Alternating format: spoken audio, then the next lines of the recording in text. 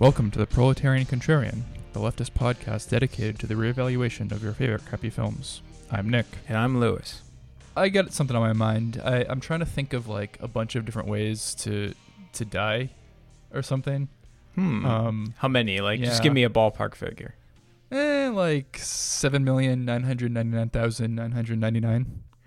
Well, let's add one more into the mix there. That other way to die is by watching this film. Oh my, yeah. That's the meta way to die when you watch 8 Million Ways to Die. 1986, directed by Hal Ashby, his final film, actually.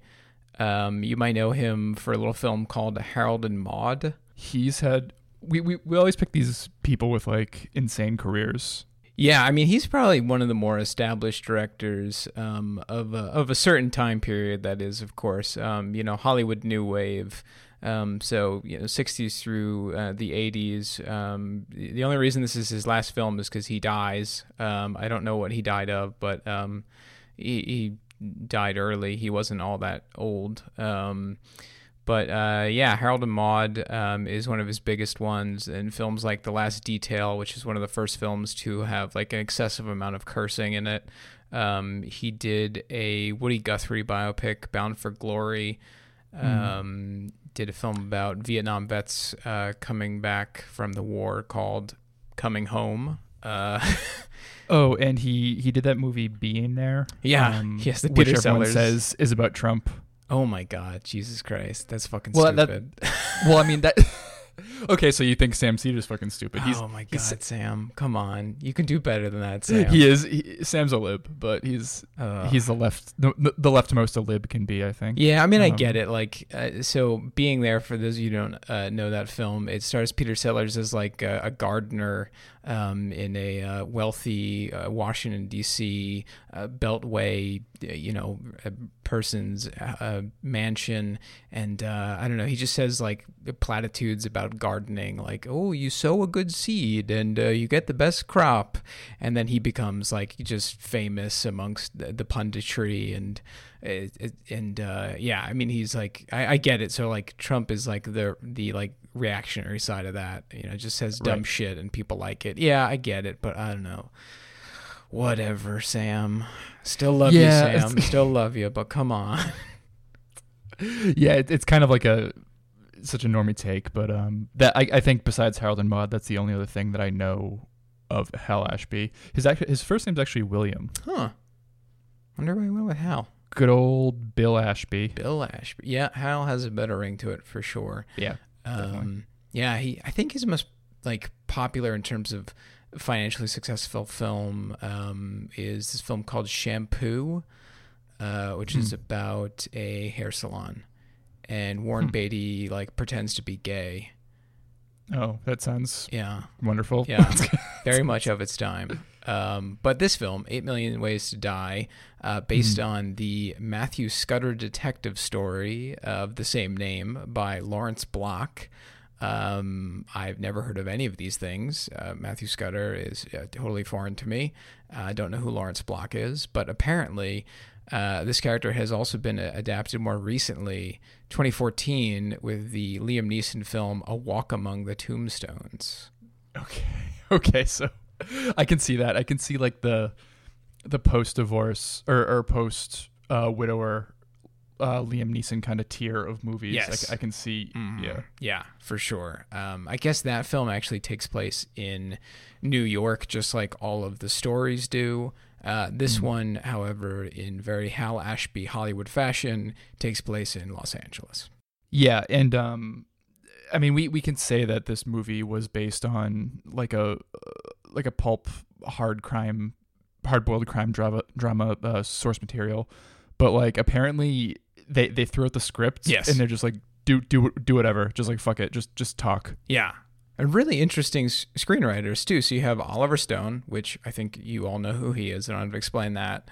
And then Robert Towne, who is another script doctor, and David Lee Henry, which is the pseudonym for R. Lance Hill, who was the writer of Roadhouse, the seminal 80s film, and Out for Justice, the Steven Seagal film. So Interesting. it's a crazy group of people who came together to make this film.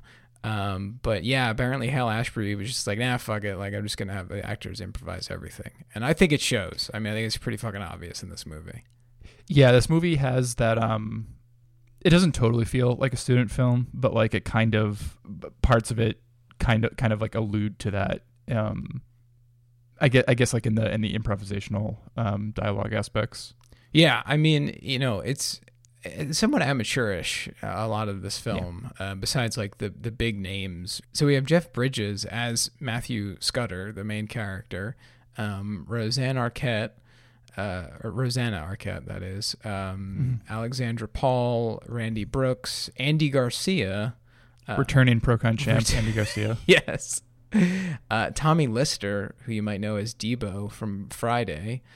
And he's also the altruistic felon from The Dark Knight. Oh, yeah, on the boat. That's right. Yeah, the giant black prisoner who throws the Joker's detonator out the window because he's a good person. Yeah, the old bait and switch. You think he's going to kill them all, but no, he's good. Thank you for Christopher Nolan. Very woke of you. Thank you, Batman. And then some other guys. One guy has a funny name. So William Marquez, and then Fred Asparagus. Oh, Freddy Asparagus over here. It'll make your pee smell funny. He's great throughout this movie. He plays he's a bodyguard, and so does actually Tommy Lister. He plays a bodyguard named Noseguard. What a name. Yes. Sure, why not? But this film is in a long line of neo-noirs that came out. Basically since the 60s we were seeing neo-noirs, but it was fairly popular in the 80s, and then some in the 90s as well, and that's kind of the death knell of the neo-noir. We see it now, but it's not as popular as it used to be. There's films like Michael Mann's Thief, Lawrence Kasdan's Body Heat, the Coen Brothers' Blood Simple, William Friedkin's Live and Die in L.A., Christopher Nolan's The Dark Knight. Of course. The best one of all, of course. Yes, of course. Everyone stopped making neo-noirs after that. That's actually why everybody stopped, because they're like, this one is so good. This one killed the genre. It's too good. It's too good. It's like heaven made the molds, and they had to break it afterwards. Batman broke his one no-kill rule by killing neo-noir. Probably for the best, though. It was a dying genre, even when this movie came out. I would say, the best of are really like some of the ones Michael Mann made in the 80s. Thief, even Heat, of course. That's a little later in the 90s. But then he has Red Dragon, the Hannibal Lecter film. I would count that in there. Right. But yeah, it's a weird genre. I don't think it always works after the 50s, but it's a crime story, so it's always popular. Yeah, it's a crime story, and it bombed hard at the box office. Jesus Christ. Its budget was $18 million. It made $1,305,114 back. Yeah. That's got to be the worst ratio for us. Domino was pretty bad, but Domino was only made for like $2 million. Yeah, the percentage-wise, this is definitely worse. And speaking of percentages, this has a 32% audience score on Rotten Tomatoes and a 0% review score. But that's only based on a total of 8 reviews versus over 500 for the audience score. Yeah, as I always harp on, any film made before like 1998, it's literally just like the Rotten Tomatoes home office, just like trolling the web for as many reviews as they can find, and then they decide. I read this recently that it's not an algorithm that decides. It is really just people in the office deciding if the review is a negative or a positive review, and then they assign that quality to it. Film criticism is such a bullshit racket, and like everything I learn about it just makes me more and more contemptuous of it. It's awful. And the tomato meter, I mean, we use it just as a barometer because it's out there. But I mean, it's bogus. It's total bunk. But when you see 8 reviews, I mean, it's even more bunk than that. I mean, there's obviously more than 8 reviews of this movie online. I would even say more than 8 of professional critics, contemporaneous or otherwise. But I don't know. I mean, it's not a priority to find all the reviews as you can for the film 8 Million Ways to Die. So I get it. I would say like even our kind of arbitrary, jokey use of the percentages for the Rotten Tomato scores is more valid. Well, no, because like honestly, like we try to get like a broad snapshot view of what most people think of these movies. Like we're not looking, oh, this movie is 32% good. What we're looking for specifically is 32% of the people who actually watch this movie have a somewhat positive impression. So like that's as much utility as you can get out of the site. Yeah, for sure. I mean, it's a fairly significant number. 513 people actually went out of their way to review this movie. So I mean, kudos to them. Yeah, thanks, guys. I should create a Rotten Tomatoes account so I can do so and inflate that number maybe by a 0.5 percentage point. But I would rate it. I'd give it a fresh, not a certified fresh, but I'd give it a fresh. Sure. The Catholic News Service media review office would not give this movie a fresh review. They would. Okay, so the review that you pulled is from the Catholic News Service Media Review Office of the United States Conference of Catholic Bishops. Yep. Holy shit. Like returning champions again. We used them for our Super Punch episode. Our Sucker Punch episode, sorry. Right, yeah, I just forgot like actually how many words they packed a lot of words. Their little title there. Yeah. This was actually not one of the Tomato Meter reviews, oddly enough. I had to find this through other sources. How did you find this? There's some other website that has like archived film reviews. Oh, hell yeah. It's like a beta site. It's not an alpha site. It's a beta cuck site. It's a beta. That's where I found this, of course. I'm into it. So yeah, this organization, I can't really abbreviate it, says about 8 Million Ways to Die. In this heartless murder mystery, Jeff Bridges plays a reformed alcoholic ex-cop who breaks up a drug ring as he finds a prostitute's killer. Violence, ethnic stereotyping, extreme amounts of profanity, and some nudity. O rating for morally offensive. I mean, that's... Everyone says, like, oh, you need to be objective in your reviews. Like, idiots on YouTube say that. But, like, this is as objective as it can get. It really is. I mean... it's not wrong. I mean, none of this is wrong. It's there are a lot of ethnic stereotypes, a lot of nudity and profanity, and I don't know if it's heartless. I'd say maybe it has some heart to it, but it's also stupid. But it's a very dumb 80s movie. Yeah. It's not smart. And maybe that's actually its strong suit. I don't know. I mean, yes. The mystery involved in this film of all neo-noirs and noirs, there always is some mystery at the heart of it, something related to organized crime. It's one of the easier ones to figure out. And it's one of the ones where they put like the least amount of effort into it also. It's not labyrinthian. It's very easy to figure out who did what. They kind of tell you up front as well. I kind of appreciate it. It's like it is a neo-noir for dumb people. Yeah, and in one sense, like I do kind of appreciate that because like it makes the movie less about the extremely obvious and like plotting mystery, and it's more about it's more of like a mood piece, if anything. Yeah, and it's more about this. I guess kind of like a dumb, stripped-down character piece as well of this alcoholic ex-cop. Yeah, and I think Hal Ashby is a talented director. I think he gets these great performances out of these actors. I think I'm not sure if he's used improv before, but I don't know. I think it's well employed here. But yeah, even some of the characters aren't like the most robust, well fleshed out characters. Like they all kind of have one or two things they do. But I think what you said there, a mood piece, is right. Like it definitely evokes like the 80s Los Angeles really well.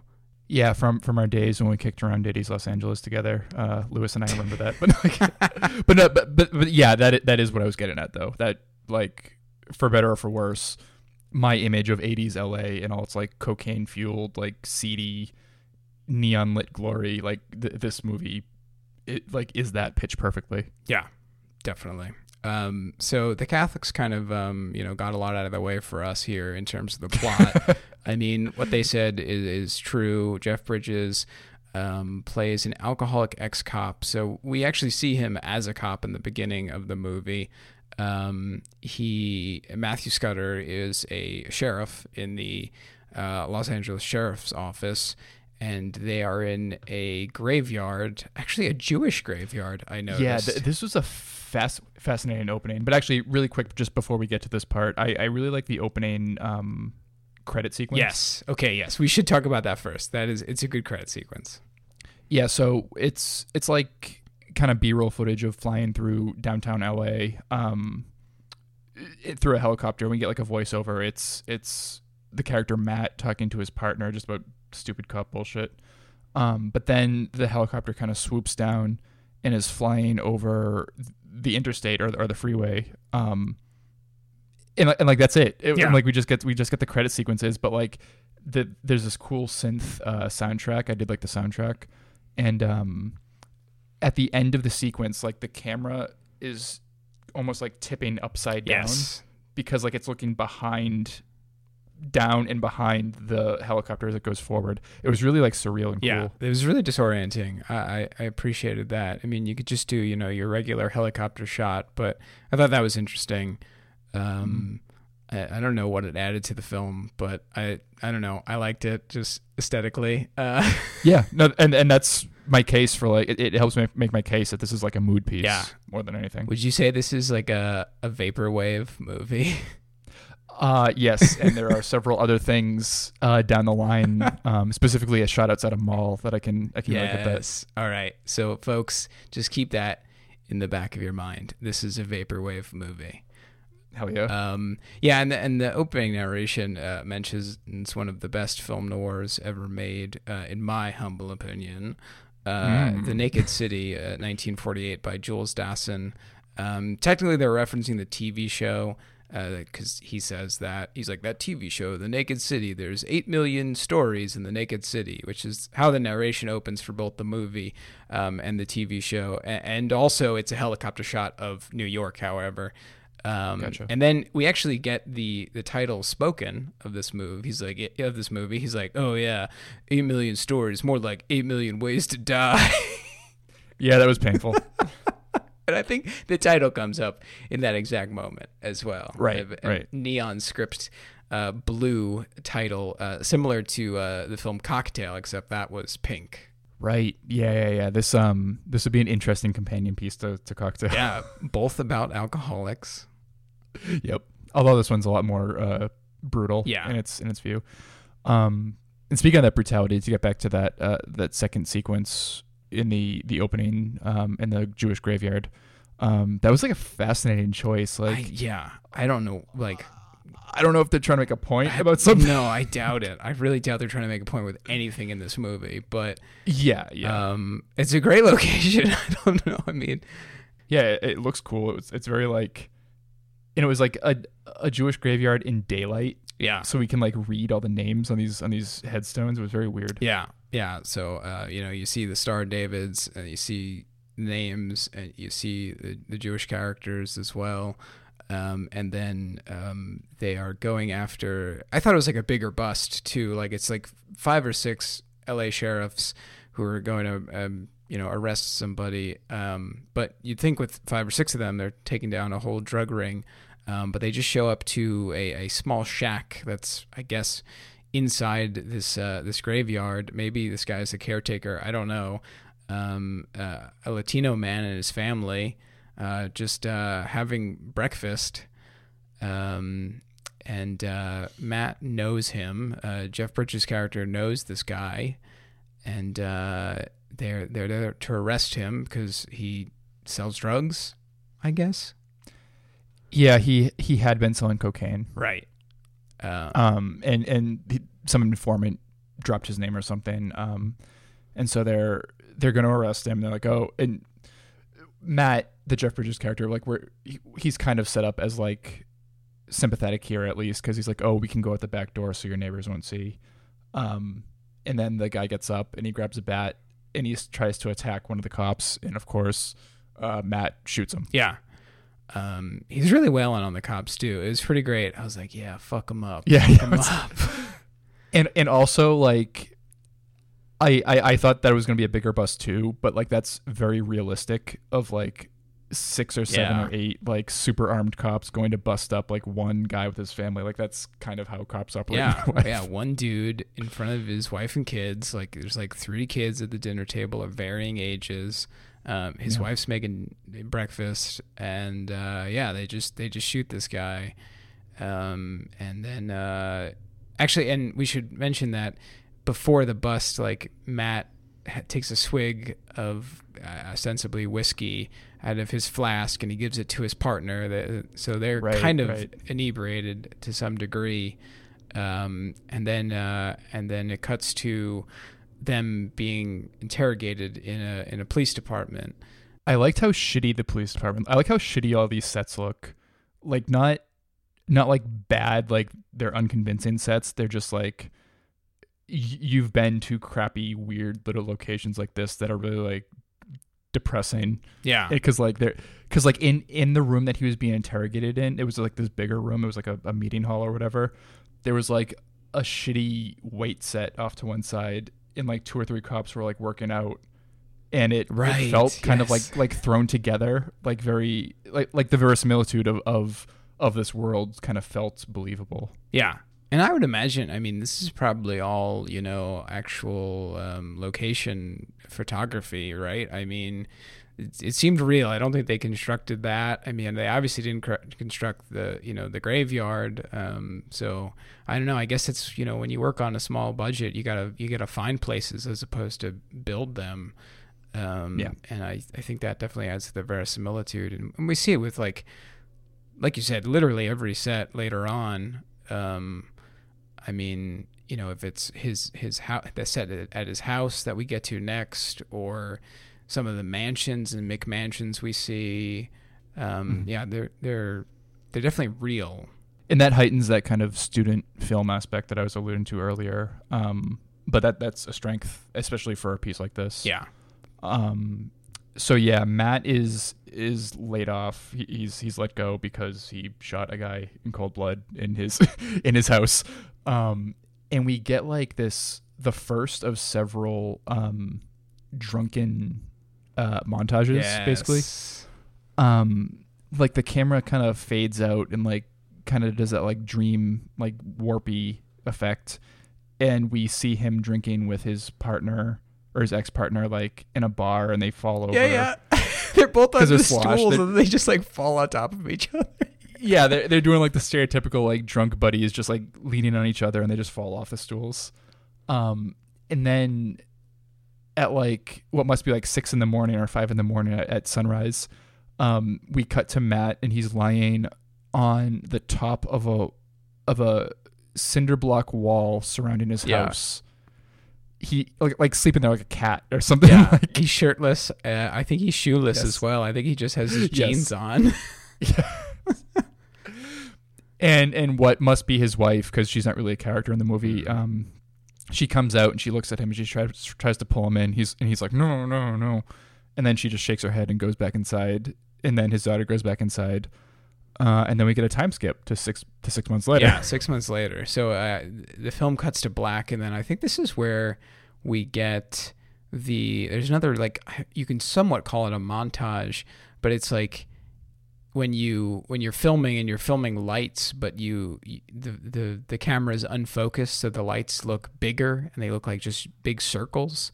Right. It's like a montage of those, more or less. So it's like, I assume they just like filmed some just like, skylights or something in LA, and then just threw a few of them together, and you get like a few minutes of that with some narration. It's more or less just some dialogue we heard throughout the film so far up to this moment. And then it cuts to Matt in an AA meeting where he's getting his sobriety coin. Yeah, and this we both made the same note here. This is like a super effective way of breaking that show don't tell rule. Yeah, because like Jeff Bridges literally tells us, the audience, yeah, I've been sober for 6 months, and I just did it right after I got divorced, which happened.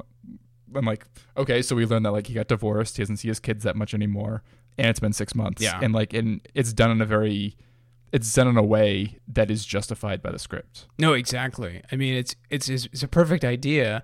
I mean, what better way to do a 6 month time jump than a sobriety coin ceremony for an alcoholic character?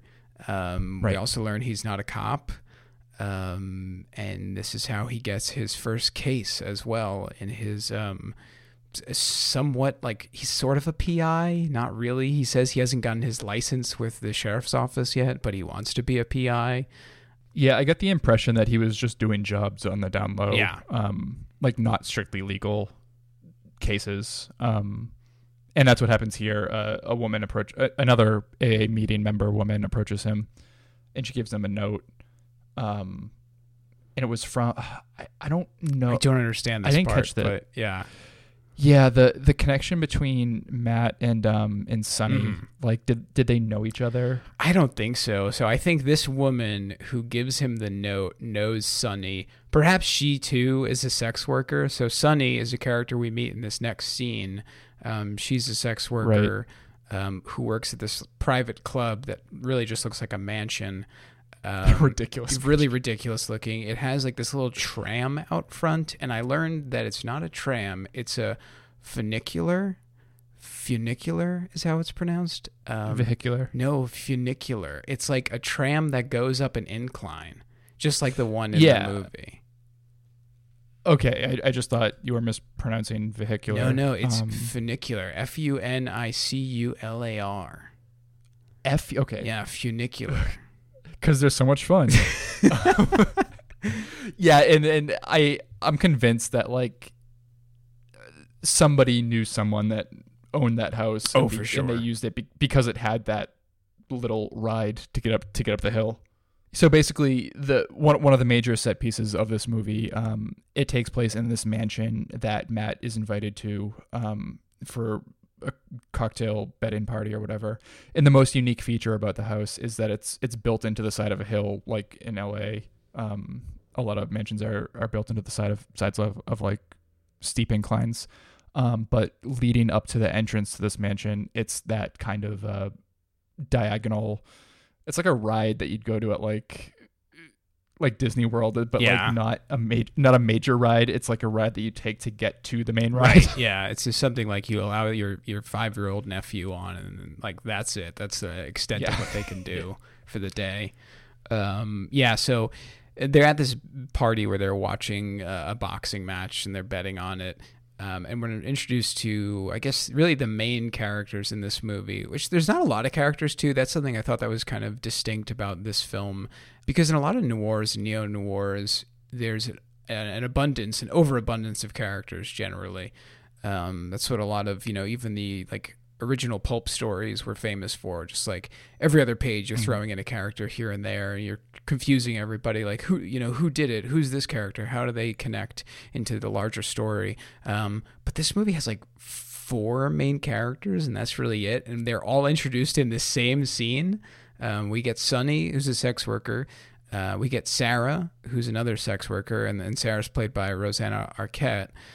We get Chance, who is an ex-drug dealer now turned, I don't know what he's considered. I mean, he owns the home. He's essentially a pimp. Yeah. He doesn't like being called a pimp, but he's more or less a pimp. Yeah, he denies it, but like that's part of his facade in his act, I think. Yeah. And then Andy Garcia plays Angel Maldonado. Oh man, he's great. He's so good. Which Maldonado is the name of that like Joe Exotic guy. That's what Joe Exotic's actual name is. Yeah, Joe Maldonado. This movie, oh God, this always happens. Like we don't want to get too gimmicky and be like, we're gonna pick a quarantine movie to do during quarantine. like we don't want to be too gimmicky, but like we always find little threads that are like synchronous with today. Yeah. Life finds a way, folks. Life finds a way. Finds a way. When are we gonna do a Jurassic Park movie? By the way, there are some real shitty ones. We could start with number 3. I mean, I could make a strong case for number 2, The Lost World. I think that one is well liked, though. Not well liked, but it's like kind of a sleeper hit. Whereas I think the third one by Joe Johnston, like no one likes that movie. Right. Yeah. That's in the third one isn't like as kind of hated as the Jurassic World. Yeah, the new ones. No, I mean I remember thinking it was fine. I don't know. It had the spine, Spinosaurus, yeah, whatever it's called. Yeah.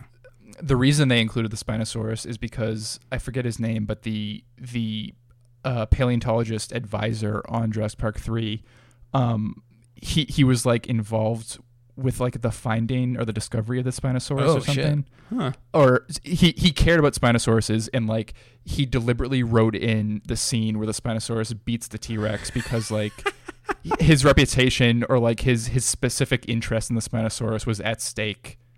And like he wanted to prove and he wanted to influence more people to believe that it was more powerful than a T-Rex. Holy shit. The paleontologist politics of Jurassic World 3. Jesus Christ. Oh God. But yeah. So aside from that this brief movie, aside, that does not have any dinosaurs. There could have been the La Brea tar pits, but no. That's a good tie-in. And people, that's what people listen to the show for, are crazy, insane, like nerdy asides to just unrelated bullshit. Yeah, who wants to just talk about the movie, in front of us? They're generally boring. I mean, once in a while, I think you can tell that we really like a movie when we don't do as many asides. Now, there's of course some exceptions to that rule, but for the most part, I think we really stay on topic when it's a film we like a lot. Now, I will say, I think I enjoyed a lot of this film, mainly because like it's not overly long. It has that mood aspect to it, and like at the end of the day, sometimes I'm just like, I want to watch a violent movie, and I don't know, it checked all those boxes. So yeah, I don't. This is another one where like I kind of have this like file in my brain. It's like I don't like the movie as a whole, but there are a number of parts of the movie, there are a number of aspects of it that I do like, even if those parts don't let it become greater than their sum. Yeah, I think that's fair. I will say, and one of those aspects I really do like is Andy Garcia's Rat Tail. Yes, Andy Garcia's Rat Tail, his whole character, his wardrobe, like everything about it is just incredible. And I think like I would dislike this movie much more if he was not in it. For sure. Jeff Bridges is fine. I don't dislike his performance here, but he doesn't do much for me in this film. Whereas Andy Garcia really, he just like chews every piece of scenery in this movie. Yeah, he really lets the Cuban accent come through strong too. He just like hams it up. So yeah, we're introduced to him in this scene, and Chance, Sarah, and Sonny. So Sonny pretends to know Matt, Jeff Bridges' character. Right. She's like hanging on to him, and she's introducing him to everybody as her boyfriend. And everybody's like, "Oh, how do you know this guy?" Oh, and Chance is really interested because Chance was previously arrested by Matt when he was a drug dealer. Yes. And Angel is interested because Angel really likes Sonny. He likes Sarah as well, but he has a certain interest in Sonny. Yeah. There's a lot of like parallels throughout this movie. One of them being like Angel's interest in the girls Sonny and Sarah, paralleling Matt's. In another one, I guess I'll just hit on this now. I think there's like a case to be made for the class elements of the two main drugs of this movie, alcohol and cocaine, respectively. Because cocaine obviously is depicted as like this reward that can enable wealth for a little bit of spoiler, but Angel's character, as well as like this danger that can lead to being arrested or being killed. Whereas alcohol is like this obstacle that's like very bourgeois in its victims. And I just think, I mean, that I don't know how intentional that was, and that's kind of like baked into just the fabric of American society anyway. But it certainly filled out those parameters on my viewing. Yeah, no, I think that's accurate. Yeah, no, just some interesting class aspects there. And another nice thing, another nice detail related to the alcohol. It happened in this scene, and it happens in pretty much every party scene or like every bar scene. Jeff Bridges looks longingly at other people drinking. Yes. Yeah. And I thought that was very effective. I'm not sure how much that was his idea versus Hal Ashby, but like it was just very subtle, but very a very good character beat. Yeah, and I mean he's constantly around alcohol too, right? I mean he goes to this house a few times. He lives behind a bar. He lives in a seedy motel behind a bar. So to get back to the plot stuff real quick, Sunny is all over Matt. She basically as a means to get away from the party. She brings him to the bar, and we get another little character moment where he's just like looking at drinks, but he orders a Coke instead. And she tries to seduce him in his motel, but he refuses. And she's like really throwing herself at him. Like she strips naked in the bathroom, and she drops one of the best lines of this movie. I'll let Lewis take it away. So she is naked. She is backlit by a street light. And we see her in profile, like we see everything more or less as much as we can in this moment, silhouetted, but still, you can make out a lot of the shapes, the contours and whatnot. And she says this line, the street light makes my pussy hair glow in the dark. Cotton candy, the glow. Oh my God. That's such a perfect encapsulation of like trashy 80s movies too. Yes. Because like the trend of people shaving their genitals, that's more of like a 90s millennial like aughts thing too. Yeah. So like it's all encapsulated there. It is. Like it all comes together. Yeah. And then he flicks the light on, or she does, I can't remember, and then like we see everything. Like I mean this is like a full frontal nudity scene. Yeah, it's over morally obscene. Yeah, well, right. I mean, imagine like a Catholic bishop watching this movie. That's why I really included that. I mean, they always had to watch movies back in the days like the Hays Code and the Breen Office, but like there really wasn't much nudity back in the day in films. But then like as they continued to watch these films, of course they didn't have any say anymore in the actual rating system, but they made their own little rating systems as we've talked about previously. But I could just still imagine them watching these movies and just having to hide under their seats every time, or like just probably getting off on it is the reality. Yeah, this is strong Ted Cruz tweeting out incest porn on his Twitter vibes. Like that's and to be fair, later on we do see Jeff Bridges' ass. Yeah, that's true. We don't see his dong, we see his ass. But yeah, it's got the standard like male to female nudity ratio is like way skewed. Yeah. Jeff Bridges, as if you are listening, when will you show hog? Please when will you show hog? Write in to proletarian.contrarian@gmail.com. Oh my God, amazing. Send us your nudes, dude. What else are you doing? Yeah, what else? Come on, you're not making a movie right now. We know that to be true. So yeah, he kicks her out. He's pretty pissed off, Matt, at this point, because like he was just like waxing melancholy about his daughter that he doesn't get to see. Well, this is where actually she tells him that she wants out of the sex work business because Chance will kill her otherwise, and she's scared of Chance. So Matt actually goes over to meet with Chance that night, which was a really interesting plot beat too. It's like he just goes back to the place he was at like literally 5 minutes ago. Okay, yeah, I kind of missed that because like it's a little vague, and I thought that like there was at least one day separating, but to leave a party, go drink, and almost have sex, but then have like this emotional connection, and then go back to the party once the party is more or less winding down. And Chance is great. I love Chance's character. All he does is like yell the word fuck over and over again. And he just like takes Maalox randomly. Like he just like he always has an upset stomach. And in this scene, like he asks for Maalox, and he takes the Maalox with like a tumbler of whiskey as well. Yeah, it's like a little counterintuitive. But he drops my second favorite line of this movie at this point. He's like, this is so funny too. This is such a fucking fail son movie too, because Matt tries to give him like $2,000 or $5,000, $2,000. Yeah, like not a lot of money for a drug and prostitution kingpin. And then Chance takes the money, he looks at it, and he throws it back at Jeff Bridges, and he's like, I hate money. If it's new, it cuts your fingers, and if it's old, it stinks. Yeah, incredible. Comrade Chance here. And this is all within like 5 minutes of each line, basically. It's pretty great. I mean, there's some great lines throughout this film, but like really they front load them in this movie, so that's kind of one of the demerits for this film, definitely. And then I guess the timeline does really line up, because by the time Matt gets back to his motel, Sunny is just like waiting for him, and she's like looking out the window. Yeah, and she has this gun. She found his gun, and she's like clutching his gun.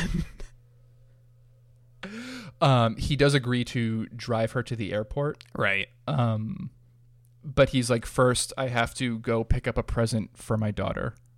Yeah, and they go to like a riding store, like a horse store, because she rides horses. There's a saddlery store. I don't know what the name of the store. Horse accessory boutique or whatever. And he's like, give me a pair of European style riding boots for girl size, whatever. Yeah.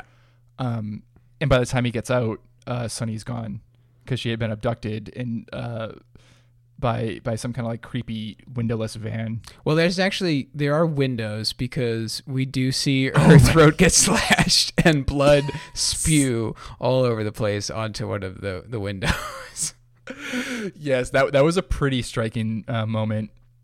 And what's really funny is Matt tries to chase in his car, but the people who abducted her had sliced one of his tires open.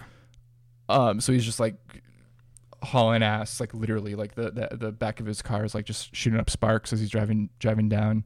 And this was another moment. It's like an action scene. It's a chase scene, but it felt very real in how like shitty it was. Oh yeah, for sure. Like if a chase scene was happening between like two people or two cars, and neither of them are a cop car, it would be kind of like shitty and unexciting, and like feel very slapped together in real life, I think. Yeah, because like you're not always gonna like see the other car, right? Like it goes out of view for him once, and like a lot of times in movies, like someone just like instinctually turns the same alley that the car they're chasing went down. But in this movie, like he loses sight of the van for a little bit, and then he passes this dirt alleyway behind some houses, and he realizes like that the dirt has been kicked up, the sand has been kicked up. So he's like, oh shit, it went down there. So he has to like do this like U-turn with like his like parking brake or whatever. Yep. And like the sparks are flying. Like it's like making a groove, in the asphalt. The rim of the tire, and then like he has to backtrack and go down that same alleyway. And then by the time he catches up to the van, well, he really doesn't. He doesn't catch up to the van. They get to like this like storm drain, and the van takes off, and he sees that like they just dropped Sunny's lifeless body in this like storm drain, and that's it. Like it's not a long chase scene. It's about 2 minutes, and then it just ends with, yep, they killed her. I mean, we know they killed her already. Like they slit her throat within the first 2 seconds of the chase scene. But he doesn't know that. Yeah, and Matt, of course, is understandably devastated by this. And then this spirals into another drinking montage, I guess. He falls off the wagon. And this was super surreal and effective. Like, yes. It's hard to tell what happens, because it just cuts to like him drinking in a bar, kind of slumped over the bar. And then when he wakes up, he's in a hospital. Yeah. So like his alcohol-induced memory loss is literally depicted on screen. Yeah, it's really interesting. So he's in like some kind of detox facility. And this is where we see his ass. Yes, this is where we see his ass because he's naked. He just has like a blanket over him, and I think that's how we know he's in a detox facility because like the blanket says the word detox on it. Right. And he gets up like he has like his mouth is like caked with like bile. He's got the delirium tremens, whatever it's called, the shakes. Right. From withdrawal, and he goes up to this nurse, and he's like, "How long have I been here?" And she's like, "Oh, I can't tell you any of this information. It's confidential." He's like, "But I'm the patient." And it's been like 5 days or something like that since Sonny's death that he's been in like this detox facility, or like on a bender. At least he's been on a bender for 5 days. Right, and exacerbating this issue is he, of course, missed picking up his daughter, which he calls his ex-wife, and that prompts her to cut off contacts between them. And then what happens after this? It's kind of meandering. Oh, he goes back home, and he has Sonny's address book. Yes, like her little black book, more or less. Yeah. Yeah, her book of clients and everything. And based on that, following that, he goes to see Sarah again at the mansion. Yes, but he also finds a package that is it's just like brown paper bags. Cocaine. Yeah, he finds a little bit of cocaine in kind of like an origami thing that she had, Right. but he has like this brown paper bag that's from like a grocery store that's like there's money in it, and it's like it's the name of a supermarket, like Po' Boys or something like that. Yeah. He breaks that open and like money flies everywhere. So like, I mean, the only clues in this movie really revolve around the little black book and this grocery store. Like those are the only clues that tie anything together in this whole movie. Like it's really, you don't have to like really piece it together so much as just like they kind of give it to you within the next like 5 minutes of this movie. Yeah, because that's right. Because within the next 5 minutes, he does go to that grocery store. And this was such a Fail Son thing too, because like the first crack at the mystery, the first clue, it's not like at a cool, unique location. It's at the grocery store, which is like, and to sneak in the back, he literally just like walks through the swinging doors in the back, like near the meat. Yeah. And then he just walks out into the alleyway. He's like, oh. And then he sees Chance sitting in his car, and he walks up to Chance, and he interrogates Chance. Yeah. So he's in the back, and we're given another piece of the puzzle too. Here, there's like these logs. Like I don't know what they are. They're like these break apart logs that you can put in a fireplace, kind of like fire starter logs, and they're like kind of being shuffled around between the different grocery stores, and that's kind of one of our first clues. And then, of course, he sees Chance in his car. And actually, this is another Fail Son moment, like when they fight in the car. Yes, and I marked this down too. Like, so Chance is like pissed off and kind of repulsed by Matt, but he's like, "Oh, just get in my car and sit in the passenger seat." And they start talking and they insult each other and shit. And then Matt like turns around and shoves his back against Chance, and they kind of like snuggle up against each other to fight. It's so stupid. Some listeners and the person I'm about to name will know this, but my friend Pete, I did that to him one time. Like we were and you know Pete, like we were arguing about something, and I was in his car, and like we got pissed, and I turned around and like I shoved my back against him or something. So I was like, "Hey, that's me." Wow, I'm trying to decide who would be Jeff Bridges, though, or Jeff Bridges' character in this movie. Would it be you or Pete in real life? I'm leaning towards you still. Yeah, I think you track more with the character. I do drink more than Pete does, and he's more successful at this point. Yeah, that's true. Shout out Pete if you're listening. Yeah, Pete. So yeah, after that, I think this is when Chance is like, "Oh, go talk to Sarah." Yeah, this is when he goes back to the mansion. And also, Right. it should be noted that there's this is a stupid little detail as well, but it is one of the bigger clues in this movie. There's like this little diamond that Oh my Yeah, god. the diamond that is encircled in silver, and there's like a jaguar head emblem. It looks like really gauche, like prop jewelry. Yeah, and it very much is. It's so fake looking. It definitely is costume jewelry. They didn't try it all here. But there's like this. So there's this one little diamond with an emblem in Sonny's address book. And then when we're at this party where he goes to talk to Sarah, we see that Angel, Andy Garcia's character, has that same diamond on his ring, right. that same emblem and diamond on his ring.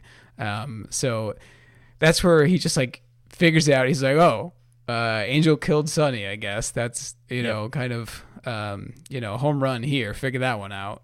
There's no further twist to it. It is what is shown. Yeah. You know, but he kind of interrogates then- Sarah. He asks her like, did Sonny have any favorite clients? Were there any clients who really like Sonny? And she was like, no, not really. But it come to find out that Angel did sort of have a liking for Sonny. Right. And I think we also learned that Angel does have a special liking for Sarah as well. Yeah. And this is where Matt abducts Sarah, basically. He forces her to come outside into the little Kittyland ride down to the street. And then this is when they go back to the bar in the apartment. Sarah gets completely wasted. She just like downs like a whole bottle of Philly. It's incredible.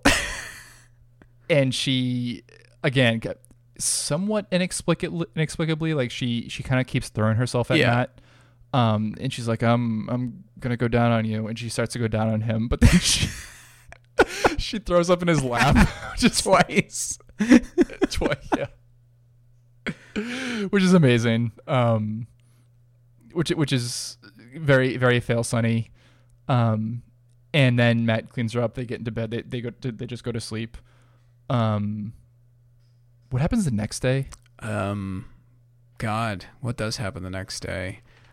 Oh, they kind of like formulate a plan to meet up with Angel. Yes. Is this when they meet up with the snow cones? Yeah. Yeah. So they just meet up like. Is this when they meet up at the mall, outside the mall?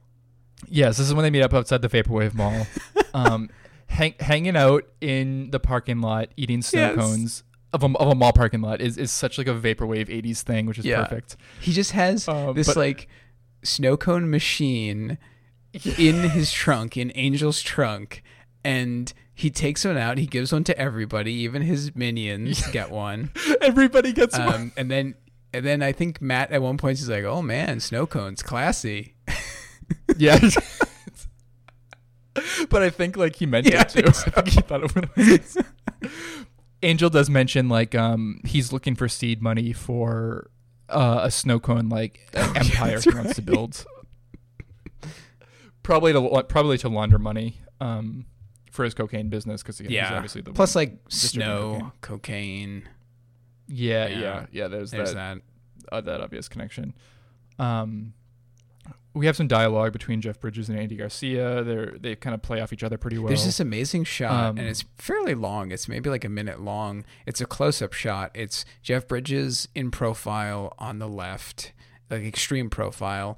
Andy Garcia on the right, extreme profile. And then Andy Garcia's bodyguard, Tio, an older gentleman, in the middle of them. Behind them, but his face is in the middle of their faces. And like Andy Garcia is just like going off on Matt, and Matt is kind of egging him on. And then like the older bodyguard guy is just like speaking Spanish and like telling him to like calm down. Yeah. It's like he's his coach. Yeah. Like he's like negotiation coach or something. Yeah, it's great. And they're just eating snow cones while this is happening.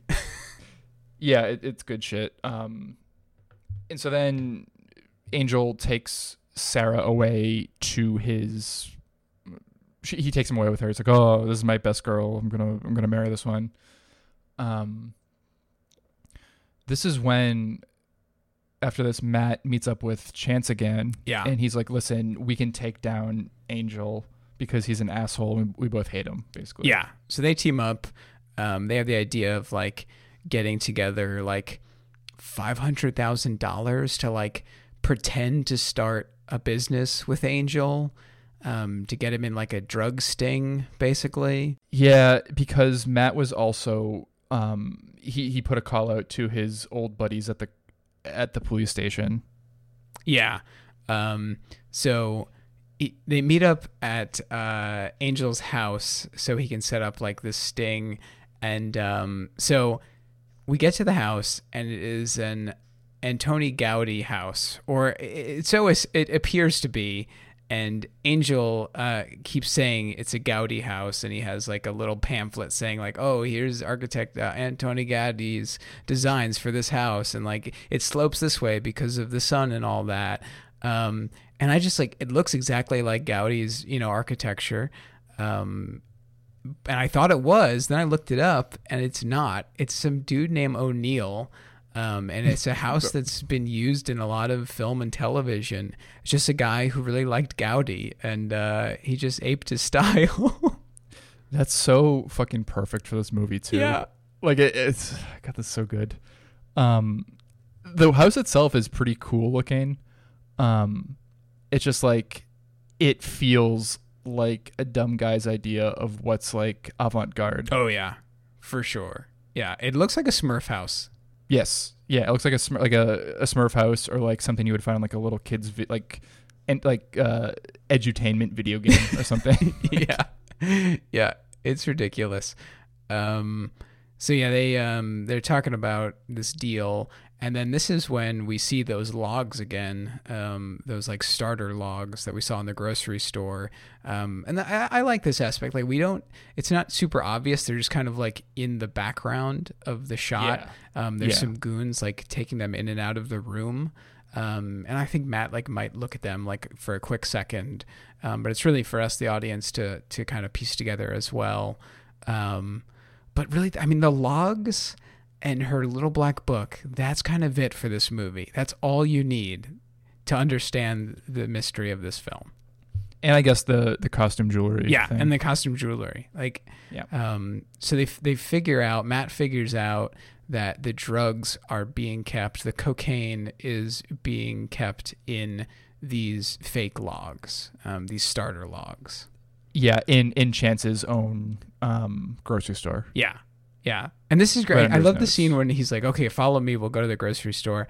And he shows him the log. He breaks one apart, and lo and behold, there's cocaine. And I just like love the way like Chance just like, "Thank you very much for this." Yeah, he's like, "Thanks, man. I owe you one." That's it. And then they just like load them up in the car. And then that's it. Well, also, Chance and his nose bodyguard, they lock up all the employees on the clock in a meat locker. Oh yeah. He's like, "Listen, get comfortable, and like, I'm sorry for anyone who's involved with this, but like, just consider it overtime." Yeah, yeah. And then Noseguard, the character, Tommy Lister's character, he just like points at the one white guy who's like right next to me. He's like, "You sit down." He's like, "Sit down, shut up, don't fucking move." Yeah. But yeah, so then they set up an actual like operation to I guess to give him back the drugs at this point, to return the cocaine to Angel and to get Sarah back. And it's so funny when they're loading up their cars, like there's not enough room in their lowrider cars, like just their sedans, and like it's packed and full of the cocaine logs. And Angel's like, "Here, start using mine," and he just opens up the side door. Yeah. He's like, "Oh no, man! Like it's gonna block your blind side. You can't put it there." Yeah.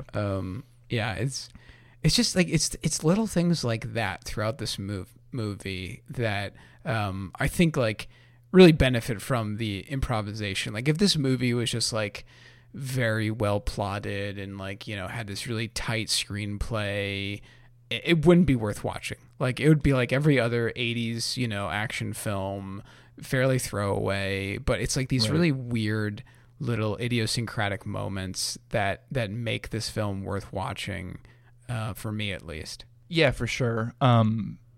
And like a lot of it felt very familiar, like as a recovering fail son myself. just like driving through back streets of like a suburb, like pretending you're in a chase scene, and it's just like really kind of shitty and depressing. I don't know, visiting your friend who works at a grocery store and like seeing the back room of a grocery store for 5 minutes and like imagining, oh, what if there was a shootout here or something? Like this is like a shitty, listless, like halfway imagined scene of a movie that like you think of when you're bored for 5 minutes while you're waiting for your friend to get off the clock. Yeah, for sure.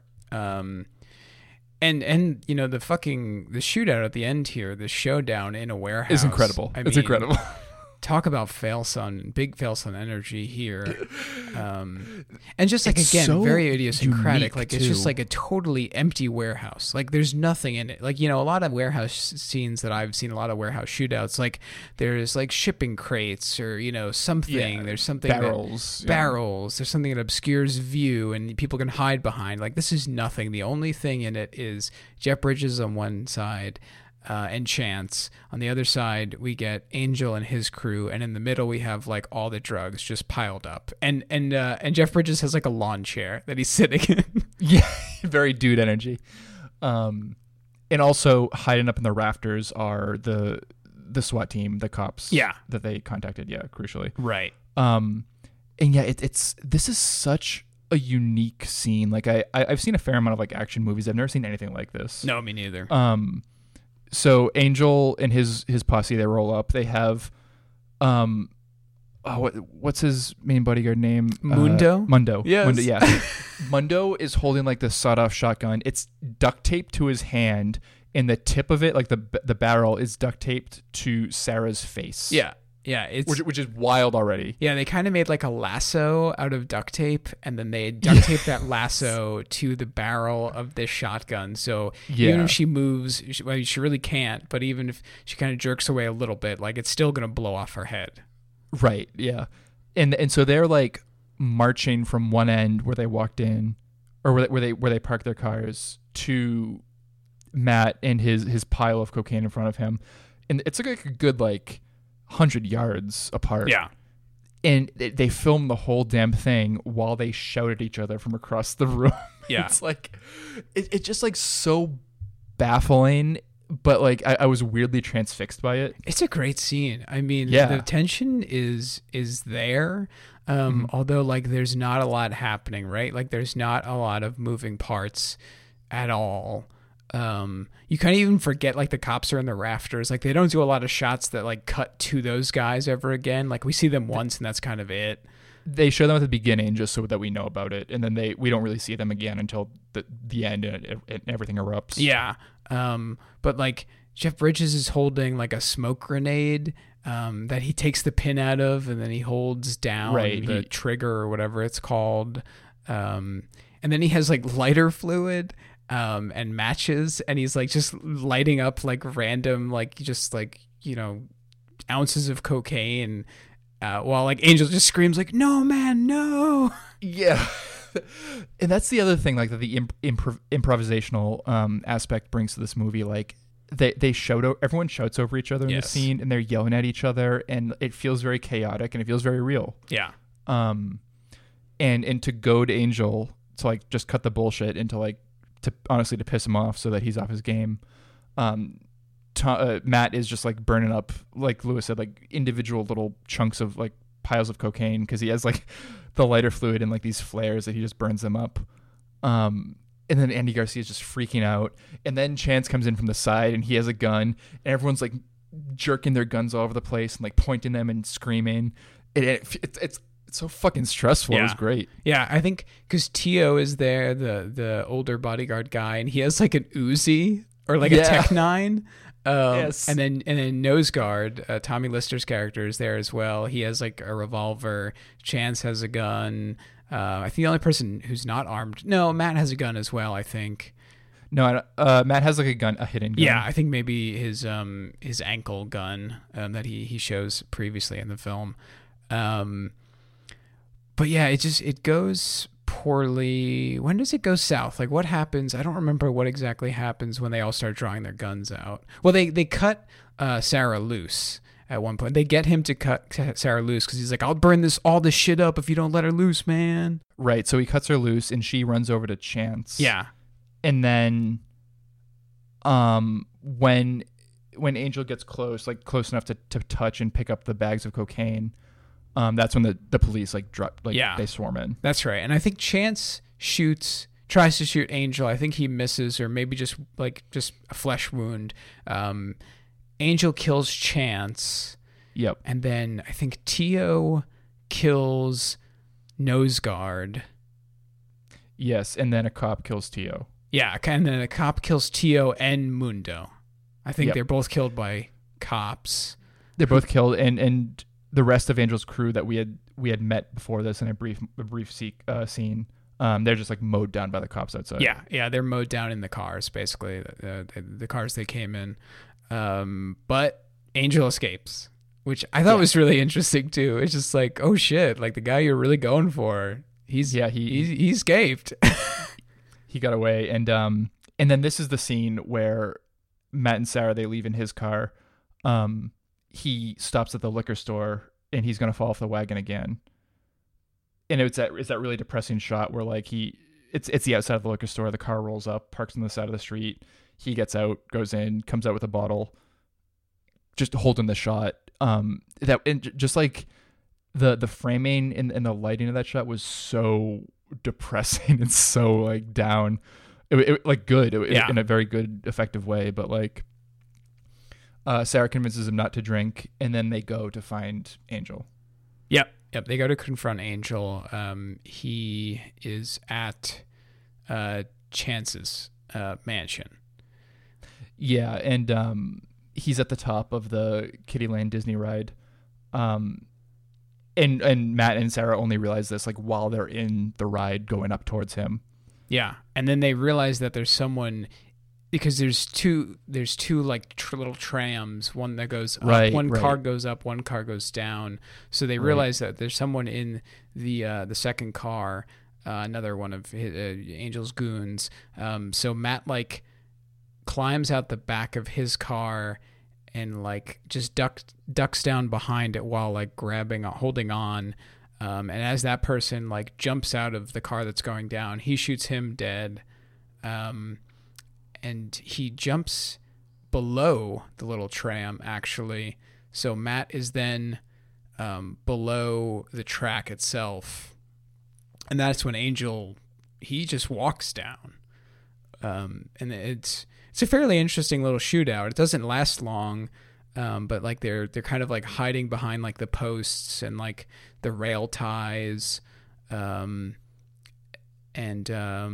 Matt does shoot Angel out. Did they both shoot each other actually? Like, doesn't Matt get shot? Matt gets shot at. I don't think he actually gets hit in this scene. But he's like crawling below the woodwork, and Angel empties his clip. And then Matt points the gun at Angel. He's like, "Don't do it, man. Don't do it." But Angel's just pissed, and he tries to reload again. And after he reloads, but before he can get a shot off, Matt puts one between his eyes. Right, yeah. So I think he gets Angel once before that. Like, he gets him in, like, the shoulder or something. And then, yeah. So Angel's, like, kind of hunched over, like, the rail tie, looking down at Matt. And, yeah, he doesn't get to reload because... he gets one. It's pretty brutal looking too. Like, it's a pretty brutal looking, like, you know, gunshot wound. Yeah. And I just love the just don't do it, man. Don't do it. It's like the dude so much. But yeah, and then we hard cut to Matt walking on the beach at another AA meeting. Yeah, and it's like final AA meeting. He's like, "Oh, I've been sober for like 3 days or something." And no, it was like a month. Yeah. That's right. It was like a month. But we do that thing again, and then he walks on the beach with Sarah because they're apparently together now. Yeah. It just looked like a 90s commercial for like some kind of like heart medicine or something, where it's or like Cialis or something. Yeah, it's like, I was able to walk with my wife again. If you experience an erection lasting longer than 4 hours, contact your physician immediately. It's like well shot. Like, I mean, there's interesting framing, but it's just like, I don't know. This is how we have to end this fucking movie, really, guys? Like, I feel Very like weird ending. there's just like no reason for them to get together. Like, they have no chemistry throughout this movie. I don't know. They try to allude to it, like when she's like, "Oh, most men aren't like you," because like most men. He goes off on this weird tangent about like how makeup, like women shouldn't wear makeup or whatever. She's like, "You're a rare breed," like, and that's what turns her on. That's what gets her into him. But yeah, I mean, befitting noir themes, like they should not have ended up together. Like it would be more tragic and just kind of bleak if they didn't end up together. Yeah. And there's really like no femme fatale. Like, she's really not the femme fatale character. Like, there really isn't one. You know, it's so important for the genre. Maybe Sunny. Yeah, I guess but I don't know. Like, the femme fatale usually has like some kind of ulterior motive for things, and like kind of drives the plot a little bit more, and like doesn't get killed, and sometimes like is actually the killer. Sure. Whereas like a wild card character, and I don't know. There's really no one like that in this movie. That's true, because like once they leave the mansion together, they're just kind of like on the same side for the rest of the film. So, whatever. That's 8 Million Ways to Die. Yeah. What a weird title too. Like, yeah, very. Definitely should have been retitled something else. Yeah. No, I thought it was like when I saw, I was like, oh, that's just the title of this book and this movie. Okay, all right. Yeah, they should have named it like some kind of pun on alcohol, like 100 proof or something, or that would have been good. Something like that. Yeah. Yeah. But no, we just get this really weird title. And when I told Nick this was the movie we were watching, he thought it was the Seth MacFarlane Western movie, which is titled what? I think it's 6 Million Ways to Die in the West or something Jesus like that. Christ, it's so dumb. Oh my god. Just numbers and titles have to be like meaningful and memorable, otherwise it just too much. Or just like ridiculous, like the Fast and the Furious movies, right? Like, you know, right? Yeah, but yeah, that's a special case. Yeah. So either don't put a number in, or just be the Fast and the Furious movies. That's it, guys. It's your only options. Who do we have for workers of note for this one? Speaking of titles, we have the title designer, Patrice Ryan, and the title background designer, Stuart H. Pape. I don't know what a title background designer does, considering like I don't remember the title having a background so much as like it just, like we said, looks like neon script. But it was cool looking. I always appreciate that kind of 80s very garish looking titles. And then we also have, related to the opening title sequence, Stan McLean, the camera operator for the aerial unit, so for the helicopter. Yeah, the other selection that we want to highlight is the costumes, because all of the costumes were very good. Matt felt appropriately schlubby and kind of thrown together. Angel had his amazing suits throughout the movie. And so we have Gloria Gresham, costume designer, Cheryl Beasley Blackwell, costumer for women, Roberta Newman, assistant costumer, and Tony Scarano, costumer for men.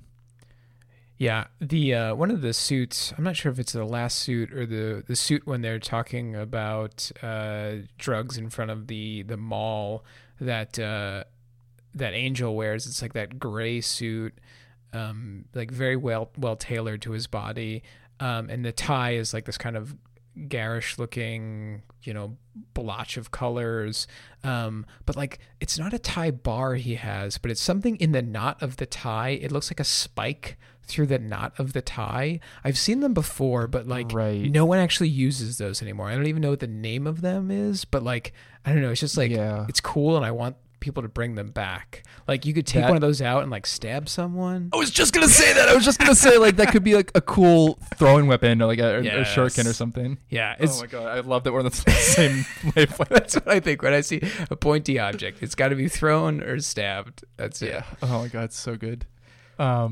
All right. So closing thoughts. What's your broke recommendation? So this one's kind of galaxy brain, but just bear with me here. So you know how like for the 2019 Joker movie, that was like a very stripped down, very realistic, very gritty depiction of a DC character. Yes. You could say that this movie did the same thing, but instead of Matt and Sarah, they were Vigilante and Black Canary, kind of. Okay. The Vigilante version I'm thinking of is Adrian Chase, who's the second character to have that name, not the cowboy. Not the straight-up cowboy, what I was about to say. Is he like the ski mask looking one? The ski mask looking Okay, guy. yeah. Because there's a really good Alan Moore one shot that he wrote. Actually, it was a one single story, so I guess a one shot, but it was over 2 issues. Okay. About Adrian Chase teaming up with a sex worker and hunting down a guy who was molesting his daughter. Like very dark, gritty, 80s DC stuff. But like also had themes of like alcoholism and like trouble with sex and like family and stuff. Huh. And so like kind of. And also the only reason I say Black Canary, because Black Canary is a very strong character. Sarah really isn't. Just she looked like Black Canary to me. She did. No, there was like one scene. Yeah. I think she even has like the denim jacket, not the denim, the leather jacket, Yep. like the fishnet. Like she just looked exactly like her in this one scene. Exactly. Yeah. Yeah. So on a much more superficial level for her, but yeah, just this is kind of like as 2019 Joker is to the Joker character, so is this movie to the Adrian Chase version of Vigilante. Okay, gotcha. Nice. This is very much in keeping with our DC recommendations that we've done throughout, or I should say that you've done throughout. Yeah, I kind of had a little run of those. Yeah, I mean, hey DC, again, call us. Get at me. Come on. You don't have any ideas anymore, so. You don't have any ideas, and we're all in quarantine, so who gives a shit anymore? Right. I mean, you can't even really make a comic book out of this because no comic books are being distributed right now. So that is correct. Yeah. Whatever. Fuck it. Nothing matters. Woke recommendation. So to kind of dovetail with your Baroque recommendation in terms of alternate versions of things. If you're all fans of the little known film called The Big Lebowski, this version of Jeff Bridges is like a multiverse version of the dude where in the 80s, he was basically more like right wing and reactionary than he was. Because I always imagine the dude is like, he's your classic like stoner hippie guy. He says like he was a roadie for like Metallica and all these other bands. Probably more of a centrist type guy. But if in this version he's a reactionary, I think this would be his path. He would just be an actual police officer as opposed to like just like this guy who likes mystery stories and gets embroiled in this weird scandal. He'd actually be a police officer. He would still be an alcoholic, of course, but he wouldn't be drinking White Russians. He wouldn't be as cosmopolitan as that, of course. He'd be drinking beer like a character here does, or I guess whiskey is his preferred whiskey. drink.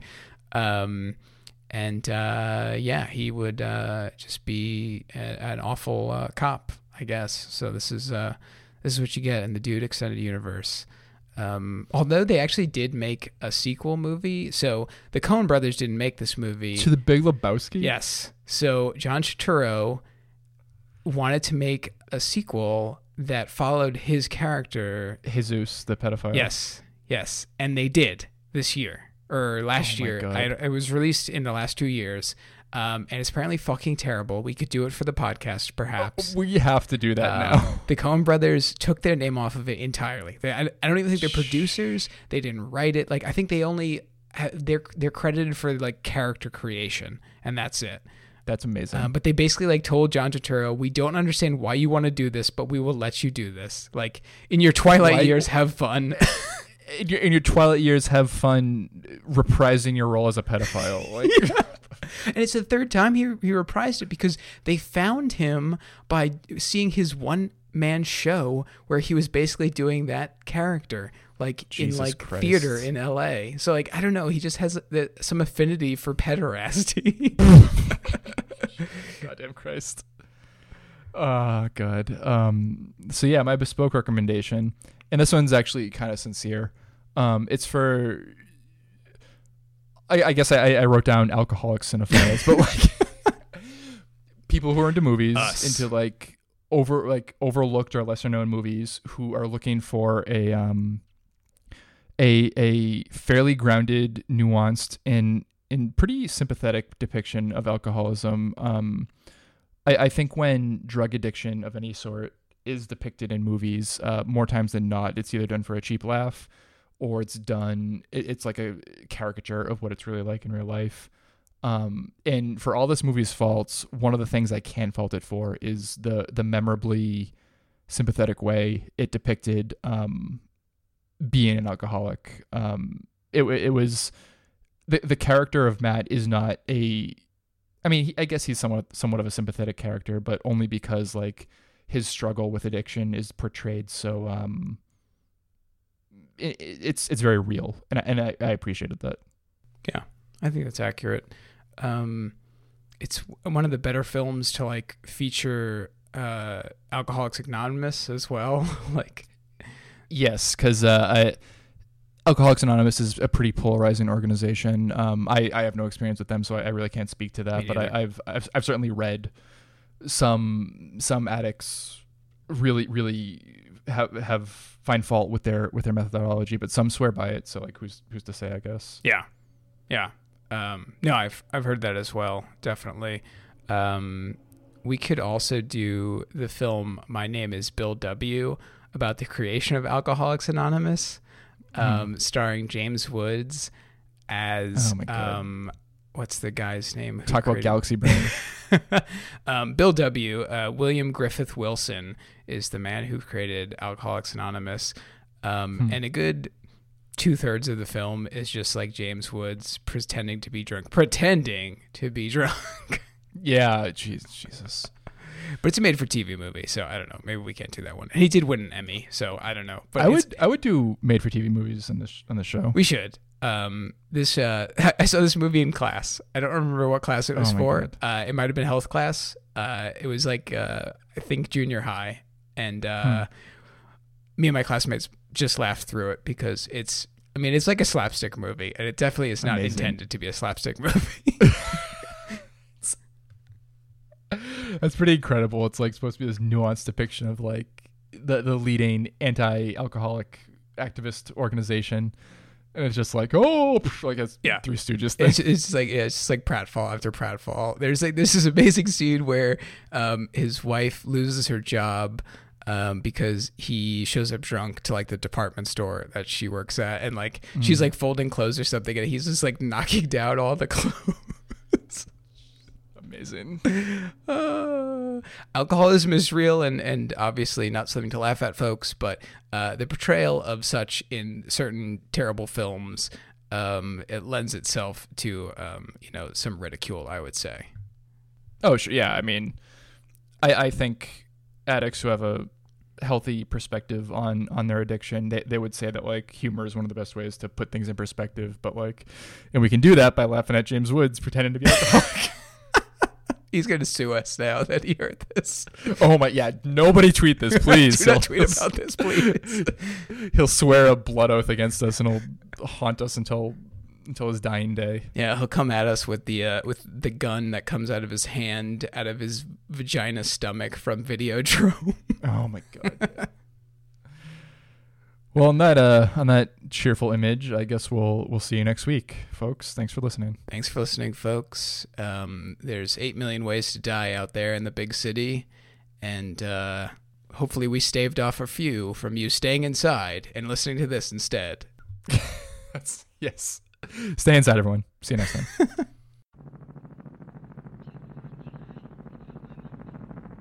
Oh, you don't know where it's gonna come from anymore.